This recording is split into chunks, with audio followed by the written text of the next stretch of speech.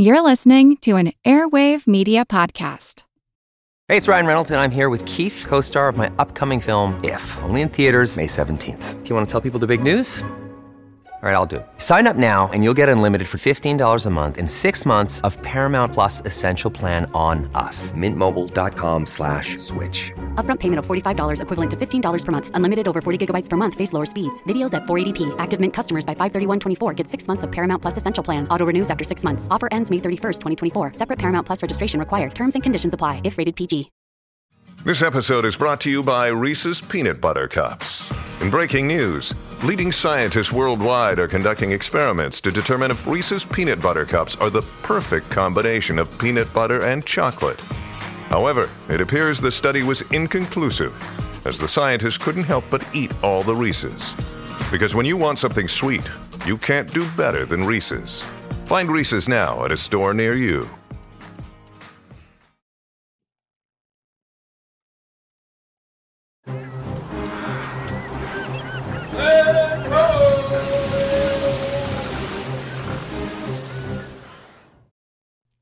Hello and welcome to the Explorers Podcast. Today I'm going to tell the story of Dom Henrique of Portugal, more commonly known to history as Henry the Navigator. Henry, a Portuguese prince, is one of the most important individuals in the Age of Discovery, as the work he began in the 15th century would be critical to the expansion of European exploration in the Atlantic and Africa. So, a few quick notes to start. First, I want to let everyone know that I will be hosting a session at this year's Intelligent Speech Conference on Saturday, April 24th. This online conference will feature 8 hours of presentations from up to 40 different content creators from the worlds of podcasting, YouTube, and media. The cost is $30, but if you sign up by March 31st, you can save $10 by inputting the code GOLDEN. That's simply the word GOLDEN, GOLDEN. I will likely be participating in a group panel as well as leading one of the presentations. This year's theme is Escape, and I'll be talking about exploration stories where the explorers were forced to do extraordinary things to get out of dire situations. You can learn more and buy tickets at www.intelligentspeechconference.com. Second note, I want to remind everyone that Explorers has active Facebook and Twitter pages. I post Explorer-related stories and other historical tidbits that I find of interest. Just look us up. On Twitter, our handle is @ExplorersPod, and on Facebook, the URL is facebook.com/ExplorersPod. These are great ways to interact with me in the show. You can tell me when you like stuff, or throw digital rocks at me if that helps. Whatever works. Note number 3. Regarding today's show, it's probably not a bad thing to take a look at a map of all the things we are going to talk about today. Thus, I have put one on our website, explorerspodcast.com. You can also look in the show notes, and I put a link to it as well. So that is it for notes. Let us talk about Henry the Navigator. So we will start today's show with a few comments about our subject. First, I will be referring to Henry as Henry, not Henrique, just because it's way easier for me. Second, this is not a full-scale biography of Henry. The man did all sorts of things in his lifetime. He was deeply involved in the religious and military and political affairs of Portugal for almost half a century, but what I will focus on is his role in exploration. It doesn't mean we won't talk about all that other stuff, because it is important, just that we won't go super in-depth on those topics. Third, Henry is unique as he is not, despite his navigator moniker, a sailor of any type. He was a soldier and a nobleman, but he never was an explorer or mariner. What he was a supporter and promoter of naval innovations, as well as exploration and expansion in the Atlantic and Africa. It is this support that will make him critical to the Age of Discovery, which really starts with Henry. As a side note, this really makes Henry the first non-explorer that we have covered in this show. Fourth, I want you to know up front that history has greatly distorted the life of Henry. Much of what we know about him is through the writings of a Portuguese archivist and chronicler, Gomes Zurara. Zurara lived at the time of Henry, but was writing to please the prince in the royal court. This means he glosses over, or ignores, the bad stuff, and highlights and distorts the good stuff, and he makes up a lot of stuff. In the eyes of Zurara, Henry is a saint, scholar, scientist, warrior, and visionary, all rolled up into one. An example of this is he says that when Henry was born, the prince was clutching an image of a cross. And that gives you the idea of the flattery that Zurara was required to assign to Henry. Because of this thing, it is really hard to trust the man. However, we do rely heavily on him for information on Henry, even if we know things are suspect, since there's not much else to draw upon. All this means that we have to take what we know about Henry with a dose of skepticism. All of that said, let's talk about the life of Prince Henry the Navigator. Henry was born on March 4th, 1394, probably in Porto, Portugal. He was of the House of Aviz. He was the fourth son of Portugal's monarch, King John I, and Queen Philippa, the sister of King Henry IV of England.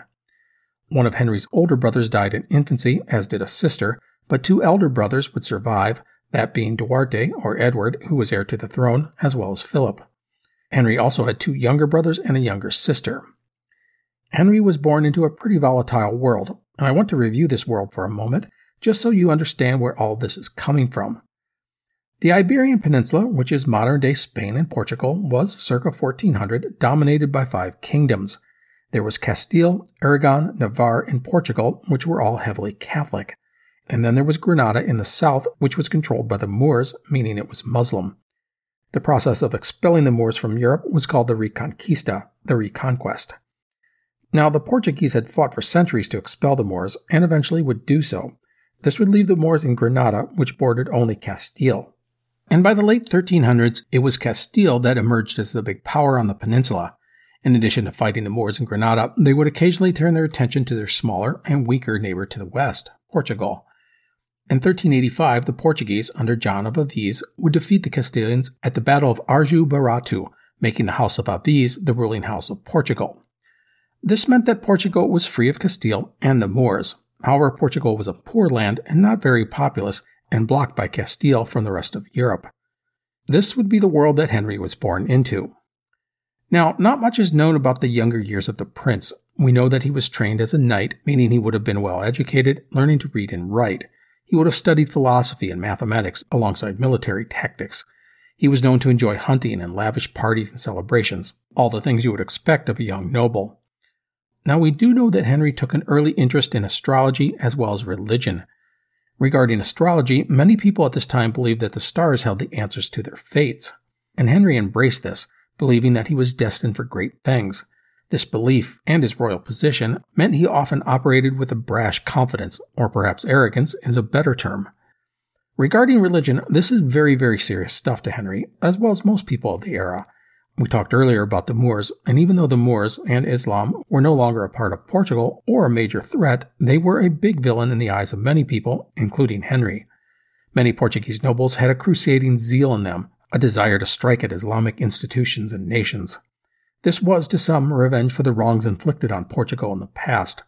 For others, it was their own desire to spread the word of Christ. Throughout his life, Henry will never abandon this religious bent. So in 1411, King John would create areas for his 3 eldest sons to have dominion over within Portugal. For Henry, this was the region of north-central Portugal. As for Henry, he would burst on the international scene in 1215 with the Portuguese attempt to capture the Moroccan city of Ceuta. Let's talk about this for a minute. In 1215, King John was 30 years into his reign. His sons, and many other young Portuguese nobles, were eager to make their mark in the world. There was no war with Castile going on, and thus there was a generation of young men essentially looking to earn their spurs. Henry was particularly excited to make his mark. He was 21 years old, and he felt that it was his duty as a nobleman and a Christian to expel the Moors not just from the Iberian Peninsula, but North Africa. Thus, Henry was a big proponent of launching the attack on the Islamic Sultanate of Morocco. This would do several things. First, it would disrupt Moorish pirates that operated out of the region and plague Portuguese shipping and raided the Portuguese coast. Second, it would threaten the flourishing gold and slave trade of North Africa, which was a market that Portugal could potentially get a cut of. Third, there was money to be had from sacking cities and capturing and ransoming important people. Fourth, it would raise the profile and bring prestige to the nation. The idea was to prove to the world that Portugal was a major power. And finally, it would put into action the nationalistic and religious zeal that many in Portugal had bottled up. All of these things were on Henry's mind when he advocated for the Portuguese offensive. Now, not everyone agreed with this move. Money was short in Portugal, and the campaign would be a burden for people from all walks of life. And foreign military campaigns were often fraught with unknown perils.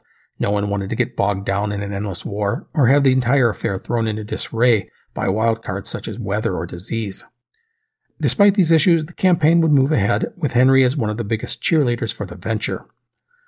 For the 1415 Moroccan campaign, the Portuguese would put together one of the greatest armies in their nation's history. There would be 200 ships and between 20,000 and 45,000 men, depending on which source you read. No matter, this was immense and costly for Portugal, which was not a big nation. Now, the campaign was almost scuttled before it even began when Queen Philippa would fall ill and die. Some called it a bad omen, but Henry was undeterred. He later said that his mother, on her deathbed, had urged him not to call off the attack, and thus the expedition moved forward. The fleet, led by the king, would finally depart in late July of 1415 and take more than 2 weeks to enter the Strait of Gibraltar. The plotting fleet is something Henry would never forget. The longer the army was aboard ship, the greater chance there was of an outbreak of disease. And the longer the ships inched their way toward their destination, the greater chance a storm could scatter them, or worse, sink them. This experience no doubt gnawed at the prince, who would wonder how such things could be done better. He would eye up the lighter, nimbler Arab fishing vessels with their multiple masts and unique lateen sails, and tuck away in his mind their designs and capabilities. But that will be for later. The destination of the Portuguese Armada was the fortress of Ceuta, which is basically opposite Gibraltar, but on the African side of the Mediterranean. The Portuguese would eventually land and make an assault on the city on August 21, 1415. The result was a stunning success, as Ceuta would fall in less than a day. The Portuguese lost, and I'm not kidding, 8 guys in the fighting. Henry would be lauded for his bravery in the attack. The capture of Ceuta in such a swift fashion was a tremendous victory for the Portuguese. There was no protracted siege, no heavy losses. It made all of Europe sit up and take notice of Portugal and the daring young prince. For his part in the attack, Henry, along with his brothers, were knighted, and Henry was given the title of Duke of Viseu, the first time the title Duke had been granted to a Portuguese nobleman. The motto Henry adopted was, "A hunger to perform worthy deeds," which was pretty appropriate for the ambitious young prince. Now, the capture of Ceuta, while spectacular, was not really that big of a deal. The port city was important, and it had valuable stuff, but it was not that big, or that strategic, or that valuable. Many of the city's important people had fled before the attack, taking with them their valuables, and there was no hoard of gold to be found. The Portuguese did make some money from it all, as ransoming prisoners was always good business, but there was no major financial windfall. Anyhow, King John now had to make a choice, what to do with the city. Well, men like Henry argued to keep it. This was the beginning of an empire. The fortress would be a place where the Portuguese could expand its fight against Islam, and perhaps take over the region's lucrative gold and slave trade operations. Others argued that the best thing to do was sack the city, take prisoners, and leave. Otherwise, you would need a garrison of thousands just to hold it. That would be very costly, especially for a small nation such as Portugal. In the end, Henry would win over his father to the first option, keeping the city. In all honesty, it was not a good decision. The city would be a heavy drain on the resources of Portugal, which did not have many to begin with. 2,000 to 3,000 men would have to be stationed there, or it would simply be retaken by the Moors. As for trade, the Moors simply redirected the caravan routes to other cities, such as Tangier. In the end, Ceuta would be a Portuguese outpost for decades, but more of a thorn than an asset. No matter, Prince Henry was thrilled by the outcome. He had proven his bravery in combat. He had defeated the hated Muslims, and his star was shining brightly in Portugal and all of Europe. If he had any doubts about himself, or the stars that he said had fated him for greatness, those doubts would have been erased. eBay Motors is here for the ride. Remember when you first saw the potential? And then through some elbow grease, fresh installs, and a whole lot of love, you transformed 100,000 miles and a body full of rust into a drive that's all your own. With over 122 million parts for your number one ride or die, you can make sure your ride stays running smoothly. Brake kits, LED lights, exhaust kits, turbochargers, bumpers, whatever your baby needs, eBay Motors has it. And with eBay Guaranteed Fit, it's guaranteed to fit your ride the first time, every time, or your money back. Plus, at these prices, you're burning rubber, not cash. Keep your ride or die alive at ebaymotors.com. Eligible items only, exclusions apply. So in the coming years, Prince Henry would become an administrator, a politician, a crusading zealot, and an entrepreneur. If that sounds a bit odd for a 15th century nobleman, it demonstrates his grand ambition plus his great curiosity.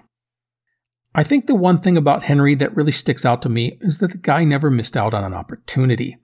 It seems that he was a tireless guy with a broad range of interests, and he was never afraid to dive into new ventures or test out new ideas or theories.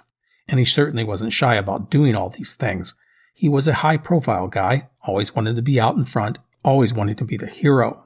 He's the kind of person that would have live-tweeted his attack on Ceuta. So after Ceuta, there are a variety of events and moments that would shape Prince Henry over the next decade or so. However, we don't always know the exact dates of them or all the details, and some of these will take place over many years. So what I'm going to do today is detail these items related to Henry. Know that a lot of what we are going to discuss will cover the years 1450 to about 1430-ish. First item, Islam. Henry would have loved nothing more than to go and attack the Moors after his victory in Ceuta. He even angled at getting involved in working with Castile to conquer Granada, but the Castilians were having none of that. Granada was their sphere of influence, and Henry was not welcome.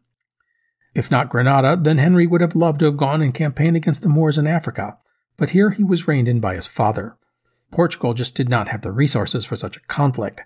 That would mean Henry would have to turn his gaze elsewhere, and that would be the exploration of the West African coast.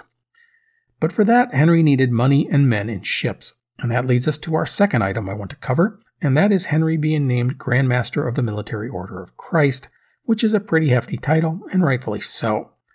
The Military Order of Christ was the Portuguese successor to the Knights Templar, a military and religious entity. The Templars had been suppressed by Pope Clement V in 1312. This new order had inherited the assets of the Templars and was thus rich and influential. Well, with the help of his father, King John, Henry would be named Grand Master of the Order in 1320 at the age of 26. This would do two things. First, it would be a perfect outlet for Henry's anti-Islamic passions. And second, the order would provide Henry with a steady stream of income that he could channel into his overseas endeavors, which included wars in North Africa and the exploration of the Atlantic. Henry would retain this prestigious position for his entire life, and the order would be a backstop for him, providing him with financial, political, and military cover for everything that he did. So that gets us to our next topic, and that was Henry's general interest and encouragement of exploration. I should note that Portugal was a natural maritime nation. I mean, just look at a map. It's blocked by Spain, or Castile at the time, to the north and east, and then there's the ocean everywhere else. This meant Portugal was hemmed in, with the sea the only place to go, unless of course you wanted to get in war with Castile, which was not wise, as Castile had more money and resources and people. With long rivers that flowed to the Atlantic, plus a lot of coastline, fishing and trade were critical industries in Portugal. So, to take advantage of Portugal's natural strengths, Henry turned his gaze to Africa, and not just Morocco in North Africa, but to the lands beyond the Great Sahara Desert, because it is there that the Moors obtained gold, ivory, and slaves, all of which were shipped overland across the Sahara in caravans. Henry figured that if he could get to those regions by ship, he could do an end run around the land-based trade routes. For Henry, this was perfect: poke Islam in the eye and make money in the process. These are two subjects that will dominate Henry's world for the rest of his life. To this end, Henry would send out his agents to search out and procure maps and charts detailing the areas of Africa and the Atlantic. These maps usually included mysterious islands, often just the conceit of the mapmaker, but things that intrigued the young prince. By the way, Henry was keenly interested in cartography and geography, and was always wondering what was beyond the edges of the maps of the day. So in the late 1410s, the prince would get things going by sending ships down the African coast. By around 1430, he would finance more than a dozen expeditions, usually of no more than one or two ships. These ships would have been simple cargo-type vessels, usually with a single mast and a fixed square sail. These ships were fragile, and they could easily be overwhelmed by strong winds and ocean currents. Now, sailing down the West African coast presented several obstacles. First, the furthest known advance down the coast by a European ship was to Cape Bojador, a headland on the coast of what is today Western Sahara. The cape is roughly 850 miles, or 1,350 kilometers, down the coast of West Africa. Legend said that the ocean beyond the cape was teeming with dangers. The waters were so hot they boiled, and terrible sea monsters would swallow ships whole. It was called the Dark Sea, and those who tried to sail past the cape did not return. I should stress that there are many reports of ships going past the Cape. Hanno the Navigator, a Carthaginian, may have done so 2,000 years earlier. But to the men of Henry's era, these were just stories and legends. There was nothing reliable. A second issue was the African coast itself. Remember, the Sahara Desert is here, and a ship sailing down the coast of Africa is going to quickly be greeted by the desert on one side and the ocean on the other. Food and water were scarce, and the natives who did live there were wary, if not outright hostile, to newcomers. The western edge of the Sahara Desert stretches down the Atlantic coast for more than 1,200 miles, or 2,000 kilometers. This means a ship heading south was heading into a wasteland. Now, there was another challenge any ship would have to face on a journey south, and that was the region's currents and winds. They flowed south down the coast, but not back north. Traveling north was a challenge for any ship. The current that takes a vessel down the African coast is called the Canary Current, and it refers to the Canary Islands, and that takes us to another subject I want to discuss. Around Cape Bojador, the currents do continue south, but they also take you west into the Atlantic. There you will find the Canary Islands. The Canaries consist of 8 main islands and are about 100 kilometers or 60 miles west of Cape Bojador and about 660 miles or 1,065 kilometers southwest of Portugal. The Canaries were occupied by indigenous people in Henry's time, and it was Castile that had claimed and conquered several of the islands by the early 1400s. But Henry desperately wanted to get his hands on them. He saw the Canaries as a perfect base for exploring to the south, and he viewed getting the islands as a way to expand the prestige and influence of Portugal. He was, in all honesty, obsessed with them, and it's an obsession that he will never get over. In 1424, Henry would make a play for the Canaries by sending a force of several thousand men to the islands, the idea to set up camp on one or more of the islands that the Spanish had not yet occupied. The details of this campaign are very scarce, so it is often ignored in history books. But things didn't go well for the Portuguese. The indigenous people fought back, and who knows what other unexpected obstacles were thrown in the paths of the invaders. Disease, illness, malnutrition, weather, all these things likely would have been issue for the Portuguese, as trying to sustain a large force on a small island was no simple thing. In the end, they would have to withdraw. Now, with all that said about Henry, I want to discuss a pair of discoveries that would come about due to his efforts to further explore the African coast. In 1418, 2 captains, João Gonçalves Zarco and Tristão das Vacheira, in the service of Henry, were blown off course in a storm and pushed out into the Atlantic and far north of the Canaries. There they came upon an uninhabited island, naming it Porto Santo. This was one of the islands of the Madeira archipelago, a collection of islands about 400 kilometers, or 250 miles, north of the Canaries. There are 3 main islands in the archipelago, Madeira, Porto Santo, and de Sertas, with Madeira being the main island. All were uninhabited. I want to note that the existence of Madeira was already known in some quarters, but its exact location had not been specifically pinpointed until Henry's captains had reached the islands. Madeira would prove to be the first of Henry's great discoveries, and again I say Henry's discoveries, but let's be clear, he was not the one who found them. I mean, he will never even go to the islands, but it was through his efforts that they were discovered. Now, the islands were not located in such a way that they could help with Henry's desire to further explore down the African coast, but we can't forget that Henry was not the kind of man to pass up an opportunity. Thus, when Henry's captains reported back to him, he put into motion plans for a settlement. The result would bring colonists to Madeira in 1420 or 1425, the exact year is debatable. It would take a little time, but Madeira would prove to be a financial boon to Portugal. The island had thick, old-growth timber, perfect for making ships. In fact, the word Madeira means wood in Portuguese. Thus, the timber from Madeira would help build the Portuguese ships that would sail throughout the world for the next century. But beyond timber, there was another valuable commodity that the islands would provide, and that's sugar. Madeira would prove to be an outstanding place to grow sugarcane, and by 1500, more sugar was produced on Madeira than anywhere else in the world. As you can imagine, that meant a lot of money. By the way, sugar production would wane in the 1600s as it was overtaken by production in the Americas. After sugar production diminished, the island would become a major producer of wine, and Madeira wines are still made to this day. And while the island was not a major player in the exploration of the African continent, it will become a regular port of call for ships crossing the Atlantic to the New World, but that is another 70 to 80 years in the future. Final note about the Madeira Islands. Christopher Columbus's wife, Filipa Moniz Perestrello, was a Portuguese noblewoman born on Porto Santo. So, after the discovery of the Madeira Islands, the next big thing for Henry would be the discovery of the Azores, an archipelago of 9 islands about 1,400 kilometers, or 870 miles, directly west of Portugal. That means these islands won't have any effect on the exploration of Africa, or Henry's goal of getting around the Saharan caravan routes. But this really expands the knowledge of the world to the west, far out into the Atlantic. Like the Madeira Islands, the Azores were technically a new discovery, but in reality there had been reports of their existence going back more than 1,000 years. Some speculate that the Azores were where the Irish monk St. Brendan visited on his voyage. No matter, the islands would be found again by one of Henry's mariners, a man named Diego de Silva. Henry, again not wanting to miss out on expanding Portuguese influence, would begin to organize the settlement of the island, with colonists arriving a few years later. The Azores would not really have any impact on Henry's explorations in his lifetime, but they would, just like Madeira, be a very important port of call once the New World was opened up in 1492. Now, I want to remind you that Henry had not necessarily been looking for faraway Atlantic islands to settle, but when they were found, he moved to occupy them.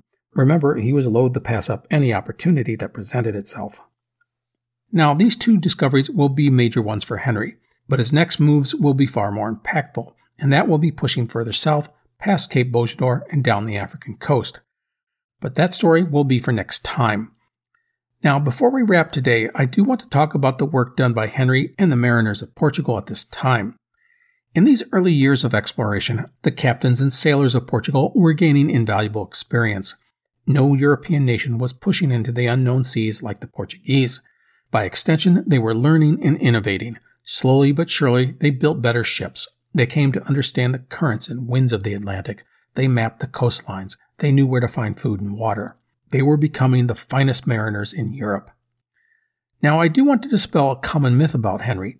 Legend says that Henry, ever the wise and visionary leader, established a great school and observatory for navigators and cartographers in Sagres, a village on the southwest tip of Portugal. While this legend was just a legend, there is no evidence of any school of maritime studies and no observatory. However, it doesn't mean that there aren't nuggets of truth to the stories. Henry was always fascinated by maps and geography, and he was known to employ and support mapmakers and cartographers. He actively engaged the captains who sailed for him. The likely truth is that Henry had in his service people in the maritime industry, cartographers, mapmakers, navigators, pilots, captains, and so forth. He understood the value these people had, and he kept good ones in his orbit. Also, the prince would donate some buildings in Lisbon that were dedicated to teaching. This included grammar, logic, rhetoric, mathematics, music, and astronomy. These buildings would later become part of the University of Lisbon. So when you take it all together, you can see how some may have come to believe that Henry had created some great maritime school. No matter, it is all important stuff, and it will lead to bigger things for Henry and Portugal. So this is where I'm going to wrap up today's episode. I think the big takeaway is you can see the beginning of Portugal's maritime empire and the dawn of the Age of Discovery. And none of that would have been possible without the ambition and interest of Prince Henry. So next time, we will keep moving forward with the events of Henry's life. There will be a disastrous campaign against the Moors, some major maritime innovations, exploration past Cape Bojador and beyond, and lots more. I want to thank everyone for listening. I hope you've enjoyed our story thus far. Please take care, and I hope you come back for part 2 in our story of Prince Henry the Navigator. The French Revolution set Europe ablaze. It was an age of enlightenment and progress, but also of tyranny and oppression. It was an age of glory and an age of tragedy. One man stood above it all. This was the Age of Napoleon. I'm Everett Rummage, host of the Age of Napoleon podcast. Join me as I examine the life and times of one of the most fascinating and enigmatic characters in modern history. Look for the Age of Napoleon wherever you find your podcasts. Hello, my name is Matt, host of the Pirate History Podcast. Pirates rank among the most mythologized and romanticized of all historical figures. It can become easy to forget that pirates were real people that had real-world concerns. If you like tales of high-seas adventure, daring do, and also want to learn more about who Blackbeard supported to be king, you can learn more about all of that at the Pirate History Podcast.